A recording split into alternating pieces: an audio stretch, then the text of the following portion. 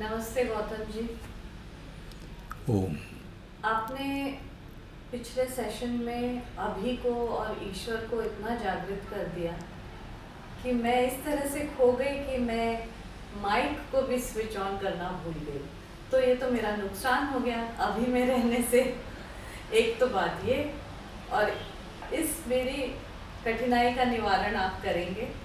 और दूसरा प्रश्न मैं आपसे इसके आगे ये करूँगी कि अर्जुन और कृष्ण वाली बात हमने सैकड़ों बार सुनी हुई है, मगर उस पर हम आपका पर्सपेक्टिव चाहेंगे।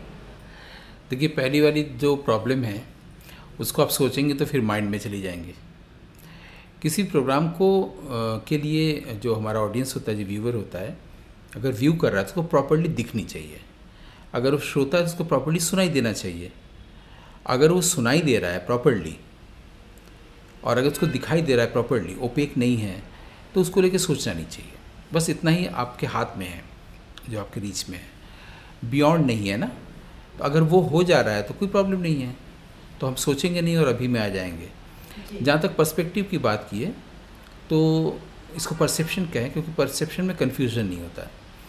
हम लोग एक्चुअली ये सोचना चाहिए कि जो ज्ञान है वो हमेशा एब्स्ट्रैक्ट है, अमूर्त है, मूर्त नहीं है, फॉर्मलेस है। उसको फॉर्म देने के लिए, फॉर्म में देंगे तभी लोगों तक बात पहुंचेगी, है ना। किसी छवि में, किसी शब्द में, शब्द और छवि से ही हम कहानी बनाएंगे, हम वाक्य बनाएंगे, कविता बनाएंगे, है ना। तो जब भी होगा तो शब्द जो होगा उसका प्रतीक होगा। मैं अगर माइक बोलूँगा तो माइक तो यहाँ है, वस्तु यहाँ है, ये शब्द उसका प्रतीक हो गया। शब्द से आप उसके अर्थ को इसलिए जानते हैं क्योंकि आप समझते हैं कि माइक क्या होता है, ठीक है। तो जो चीज़ निराकार है, निर्गुण है, जो फॉर्मलेस है, उसको लोगों तक पहुंचाने के लिए लोगों ने फॉर्म लिया, प्रतीक लिया, सिंबल, एलेगोरी लिया, मेटाफर लिया, रूपक लिया, और उसको इंटरेस्टिंग बना के लोगों तक पहुंचाया कि जो उसका तत्व लेना चाहेगा वो उसके निराकार चीज़ को ग्रहण करेगा। जो तत्व लेना चाहता है लेकिन इसमें क्षमता नहीं है, वो उस कहानी में रहेगा। इस तरह से वाल्मीकि ने रामायण और वेदव्यास ने महाभारत की रचना की, और उन्हें कहा कि हम ये रचना कर रहे हैं, एक क्रिएट कर रहे हैं, एक आख्यान, जिसको बाद में उसकी अपनी गुणवत्ता के कारण हम लोग इसको महाकाव्य कहते हैं या एपिक कहते हैं। तो काव्य भी लिखा हुआ होता है, महाकाव्य भी लिखा हुआ रहता है।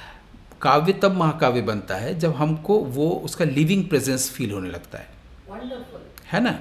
कोई भी कविता है आपने सुन ली, लेकिन आपको जब ये विश्वास होगा कि ऐसा सचमुच में हुआ था तो वो महाकाव्य हो जाएगा। महाकाव्य का मतलब सिर्फ ये नहीं होता कि बहुत बड़ी कहानी हो। रामायण महाभारत को महाकाव्य कहा गया है तो उसको एपिक भी कह सकते हैं, महाकाव्य भी कह सकते हैं, और इसको उसकी क्लासिकलिटी भी कह सकते हैं, उसको क्लासिक भी कह सकते हैं। Living presence. जैसे आपको लगता है कि सचमुच में राम हुए हैं और राम यहाँ पर पुल बनाए थे, वो जगह भी लोग उसमें लिखा हुआ है, अयोध्या है, हस्तिनापुर है, आदि आदि चीज़ें बोलते हैं ना। तो आज भी कोई कथाकार कहानी लिखेगा दिल्ली को लेकर, बॉम्बे को लेकर, तो उसे कुछ जगहों का उल्लेख करेगा, बाकी चीज़ काल्पनिक होगी। अच्छा। आधी हकीकत आधा फसाना, है ना। तो उसमें जब वो अगर वो लिविंग प्रेजेंस जैसा बन जाए कि लोगों को विश्वास हो जाए, तो उसको 100 साल बाद उनको लगेगा देखो इसमें लिखा हुआ है कि सांता क्रूज में वो नायक चला, सांता क्रूज तो है, इसमें सचमुच में हुआ था। वो मान ही नहीं सकता कि काल्पनिक है। अच्छा। वैसे ही हम लोग को आज लगता है कि रामायण और महाभारत जो लिखा गया है वो सचमुच ही घटनाएं हो चुकी है, उसको लिखा गया है। तो कोई वो डायरी लिखने वाले तो नहीं थे वाल्मीकि और वेदव्यास, है ना। वो कोई कमेंटेटर तो नहीं थे कि सामने जो घटना घट गई तो लिख क्यों रहे हैं, क्या बात है ना। कि एक कहानी हो, एक वास्तविक चीज़ें घटी है, उसको लिख क्यों रहे हैं। वो कहानी तो है नहीं, कहानी जो नहीं हुआ है ना। तो एक घटनाक्रम, वो कोई आदमी इतिहास को तो लिख नहीं रहा है ना कि पहले जो अकबर हुए, अकबर के समय में ऐसा ऐसा हुआ। इसको जब आप लिख रहे हैं तो चीज़ें घट चुकी हैं तो आप लिख रहे हैं। तो ये काव्य नहीं हुआ ना, या दृश्य काव्य भी नहीं हुआ, महाकाव्य भी नहीं हुआ। काव्य जब कामायनी जयशंकर प्रसाद लिख रहे हैं तो कागज़ कलम पर लिख रहे हैं। तो रामायण भी वाल्मीकि लिख रहे हैं और वेदव्यास लिख रहे हैं। लिखने से पहले उन्होंने एक बच्चा, एक गणेश दिखाया है जो उनको लिखवा रहा है, सारा वर्णन है। गणेश जी वेदव्यास को लिखवा रहे हैं। और महाभारत जो फिल्म बनी है, ड्रामा बना, उसमें बच्चा आके उससे पूछ रहा है इसमें क्या है महाभारत में, शुरू में ही तो बोलता है कि महाभारत में जो चीज़ नहीं है वो विश्व में कहीं नहीं है। हाँ। इसका मतलब कोई ऐसी चीज़ पर फोकस कर रहा है वो ऋषि लेखक जो ऑल इंक्लूसिव है, यानी कि माइंड। माइंड माने वर्ल्ड, तो अगर माइंड में नहीं तो वर्ल्ड में नहीं, ये भी चीज़ आ गई। अब उसकी सारी चीज़ें प्रतीक कथा है। अच्छा। और वो प्रतीक को डिसाइफर करना हमारा काम है।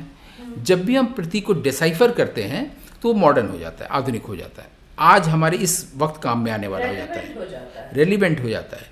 और जब हम उसको प्रतीक की पूजा करने लग जाते हैं तो अंधविश्वास, कुरीतियाँ और सारी चीज़ें, मैं और तुम, तुम्हारे भगवान मेरे भगवान, वो सेंस ऑफ सेपरेशन ला देता है। तो आज की जो जनरेशन हमसे बहुत प्रश्न करती है और पूछती है कि हम ये क्यों करें, हम वो क्यों करें, इसीलिए उनको बताने की ज़रूरत है कि सबसे पहले आप प्रतीक को, मेटाफर को डिसाइफर करिए और करके उसका पुनर्नवा करिए उसी तत्व का जो उस वक्त में महाभारत में वेदव्यास ने लिखा था। आप चाहें तो अभी इस पल के जैसा भी उसको रेलिवेंट कर सकते हैं। कैसे? कि हमारे यहाँ वही साधकों ने जो कहा है, महापुरुषों ने जो कहा है, उनकी बातों को सुने। उनका कहना है कि हम भी अपने जीवन में देख सकते हैं कुछ प्रश्न हमारे भीतर से आते हैं। अच्छा। और हम उसका खोजते रहते हैं कि इसका उत्तर क्या है। हाँ, बिल्कुल। कि क्या अगर मेरे साथ अन्याय हुआ है तो क्या न्याय हो सकता है? हाँ। क्या जीवन में सचमुच में प्रेम संभव है? प्रश्न आते हैं ना। हाँ। और हम लोग बहुत लोगों से पूछते रहते हैं और हम उत्तर मिलने के बावजूद संतुष्ट नहीं होते। तो महाभारत के रचनाकार या जितने भी ज्ञानी लोग हुए उनका कहना है प्रश्न जहाँ से आया है उत्तर भी वहीं से आएगा। तो हम तो बड़े बड़े गुरुओं को ढूंढते हैं कि हमारे प्रश्नों के तो वो आपको रिलीफ दे रहे हैं, वो आपको समाधान दिखा रहे हैं। वो कह रहे हैं जहाँ से प्रश्न आया, यानी भीतर से आया है, अंतस चेतना से आया है, तो उत्तर भी वहीं से आएगा। तो वो कहते हैं हमारे अंदर दो प्रकार का माइंड होता है, क्वेश्चनिंग माइंड और आंसरिंग माइंड। इसके लिए संस्कृत में दो शब्द हमारे आगम ग्रंथों में लिखा गया है, संशयात्मिका शक्ति जो संशय करता है और निश्चयात्मिका शक्ति जो निश्चय करता है। अच्छा। उसको अंग्रेजी में हम लोग बोल सकते हैं क्वेश्चनिंग माइंड और आंसरिंग माइंड। इसको हमारे तंत्र में, आगम में, शैव दर्शन में कहा गया है जो सुप्रीम स्टेट है ईश्वर का, वो ज्ञान को दुनिया में लाने के लिए अपने स्टेटस से थोड़ा नीचे आता है और अपने आप को दो भागों में विभक्त करता है, शिव और शक्ति, कृष्ण और राधा, ये तत्व है। तो उसमें कभी शक्ति प्रश्न कर रही है और शिव उत्तर दे रहे हैं तो शैवागम हो गया, शिव प्रश्न कर रहे हैं, शक्ति उत्तर दे रही तो शाक्तागम हो गया। यानी एक प्रश्न कर रहा है, एक उत्तर दे रहा है, ये एक संवाद की स्थिति बनाते हैं। वो दोनों दरअसल हमारे भीतर के क्वेश्चनिंग माइंड और आंसरिंग माइंड है। तो क्वेश्चनिंग माइंड कुछ पूछ रहा है, बोल रहा है कि मैं युद्ध नहीं करूँगा, तो आंसरिंग माइंड बोल रहा है कि ये मोह है। तो इस बात को समझाने के लिए, ज्ञान देने के लिए एक कहानी रची गई महाभारत का एक दृश्य में, और उस पूरी बातचीत को गीत कहा गया जिसको हम लोग गीता कहते हैं। तो अगर देखा जाए तो आप गौर करिएगा, भारतीय विद्या वांग्मय में जितने भी ग्रंथ हैं, शास्त्र हैं, सब डायलॉजिकल फॉर्म में लिखे हुए हैं जी। आप देखिए कठोपनिषद पढ़िए तो नचिकेता और यम के बीच संवाद, मैत्रेयी और याज्ञवल्क्य के बीच, याज्ञवल्क्य और लोपामुद्रा के बीच में है ना, अर्जुन और कृष्ण के बीच में, युधिष्ठिर और यक्ष, जहाँ भी ज्ञान आ रहा है वहाँ दो लोग हैं। दरअसल वो क्वेश्चनिंग माइंड और आंसरिंग माइंड का प्रतीक है। ना नचिकेता है ना यम है। लॉर्ड ऑफ गॉड या लॉर्ड ऑफ डेथ यम है और नचिकेता है। सचमुच में नचिकेता हुआ ही नहीं, ये कहानी बनाई गई है। वाजश्रवा का बेटा जो उसके साथ ऐसा बिहेवियर करता है, वो मृत्यु के पास चला जाता है, 3 दिन तक भूखे प्यासे रहता है, 3 वरदान देता है। हाँ। तीसरा वरदान वो पूछता है कि कुछ लोग कहते हैं कि मृत्यु के बाद कोई जीवन नहीं है, कुछ लोग कहते हैं मृत्यु के बाद भी जीवन है, आप बताइए। दरअसल जो ये लिख रहा है, रच रहा है, इस जो ऋषि, वो दुनिया को अमरता का ज्ञान देना चाहता है, वो इस रूप में बता रहा है, कहानी गढ़ रहा है। वो इतना विश्वसनीय है कि हम लोग आज भी कठोपनिषद पढ़ते हैं जी। गीता पढ़ते हैं, है ना जी। लेकिन अगर हम लोग प्रतीक को, अगर हम लोग नचिकेता की मूर्ति बना ले तो हम लोग तत्व को नहीं समझ पाएंगे। राम की या कृष्ण की या किसी की भी मूर्ति बना के पूजा करें, शिव की, दरअसल वो किसी तत्व को बता रहे हैं और वो तत्व एक ही है, वो ब्रह्म ही है ना। तो हम लोग रूप में देखना चाहते हैं किसी भी निराकार चीज़ को। इसको हमारे ग्रीस में, ग्रीक शब्दावली में कहे तो एंथ्रोपोमॉर्फिज्म कहा गया है। एंथ्रोपोस और मॉर्फीज, मतलब किसी भी ईश्वर को मनुष्य रूप में देखने की वृत्ति। हम ईश्वर को मनुष्य के रूप में देखना चाहते हैं, ये इसलिए हम लोग फॉर्म देते हैं। तो उन लोगों ने पहले से ही फॉर्म दे दिया अर्जुन और कृष्ण का। अर्जुन हमारी क्वेश्चनिंग माइंड है, कृष्ण हमारी आंसरिंग माइंड है।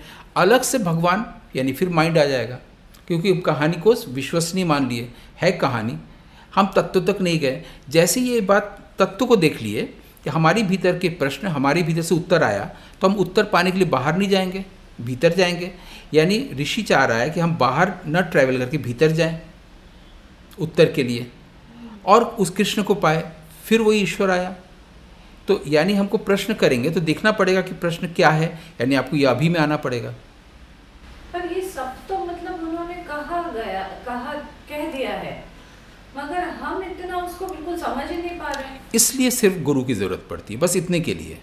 नहीं, पर गुरु तो उसके और उसके बीच में बिल्कुल भटका देते हैं। मतलब इसलिए बहुत सारी बातें बताई गई। हमारे यहाँ ये भी कहा गया है कि गुरुता बाद में आता है, उससे ऊपर आता है शास्त्रता, उसके ऊपर आता है स्वतः।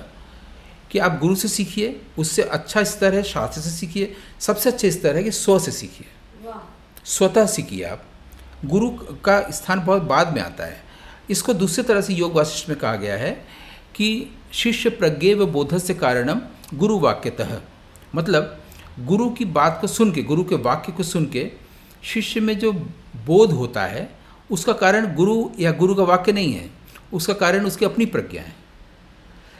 कहने का निहितार्थ यह है कि आप खुद से सीखिए स्वतः, क्योंकि जो सीखने वाला है वो क्वेश्चनिंग माइंड होगा, सिखाने वाला वहीं पर कृष्ण अपने आप हो जाएगा।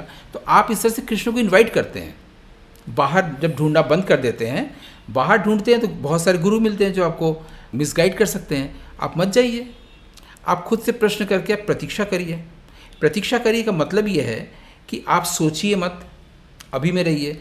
जैसे आप अभी में होंगे और सोचेंगे नहीं, थॉट्स नहीं होगा, तो साइलेंस आएगा। Silence is space. स्पेस का मतलब है आपने इनवाइट कर लिया है लाइट के लिए।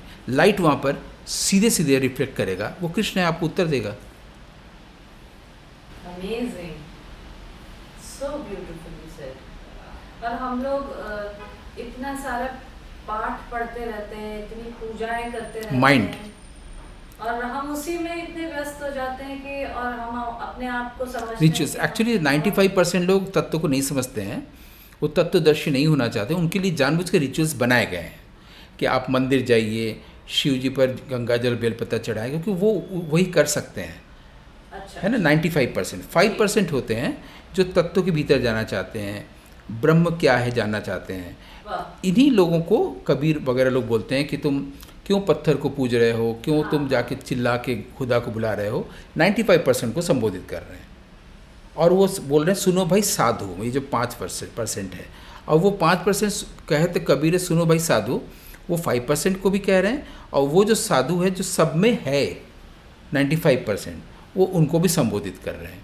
तो अब हम लोग यहाँ से सीधे सीधे भाषा की तरफ आ जा रहे हैं, वाक की तरफ। तो हम लोग को वाक की तरफ जा सकते हैं। यहाँ रुकना चाहिए हमको। हाँ। और अगले बार हम लोग वाक के बारे में बात करेंगे। लेकिन ये जो सारी बातें आपकी सुनी, उसमें से एक और प्रश्न मेरे मन में आ रहा है जो आप अभी उत्तर न दें, मगर पूरी सृष्टि में तो रूप ही रूप बिखरा हुआ है, इतने प्रकार के, इतने सारे, तो हम तो रूप ही देख पाते हैं। और अगर भगवान को या ईश्वर को अपने दर्शन अरूप में देना है तो इतने रूप क्यों बनाए? तो अभी इस पर बात करें आगे? तो अभी नहीं,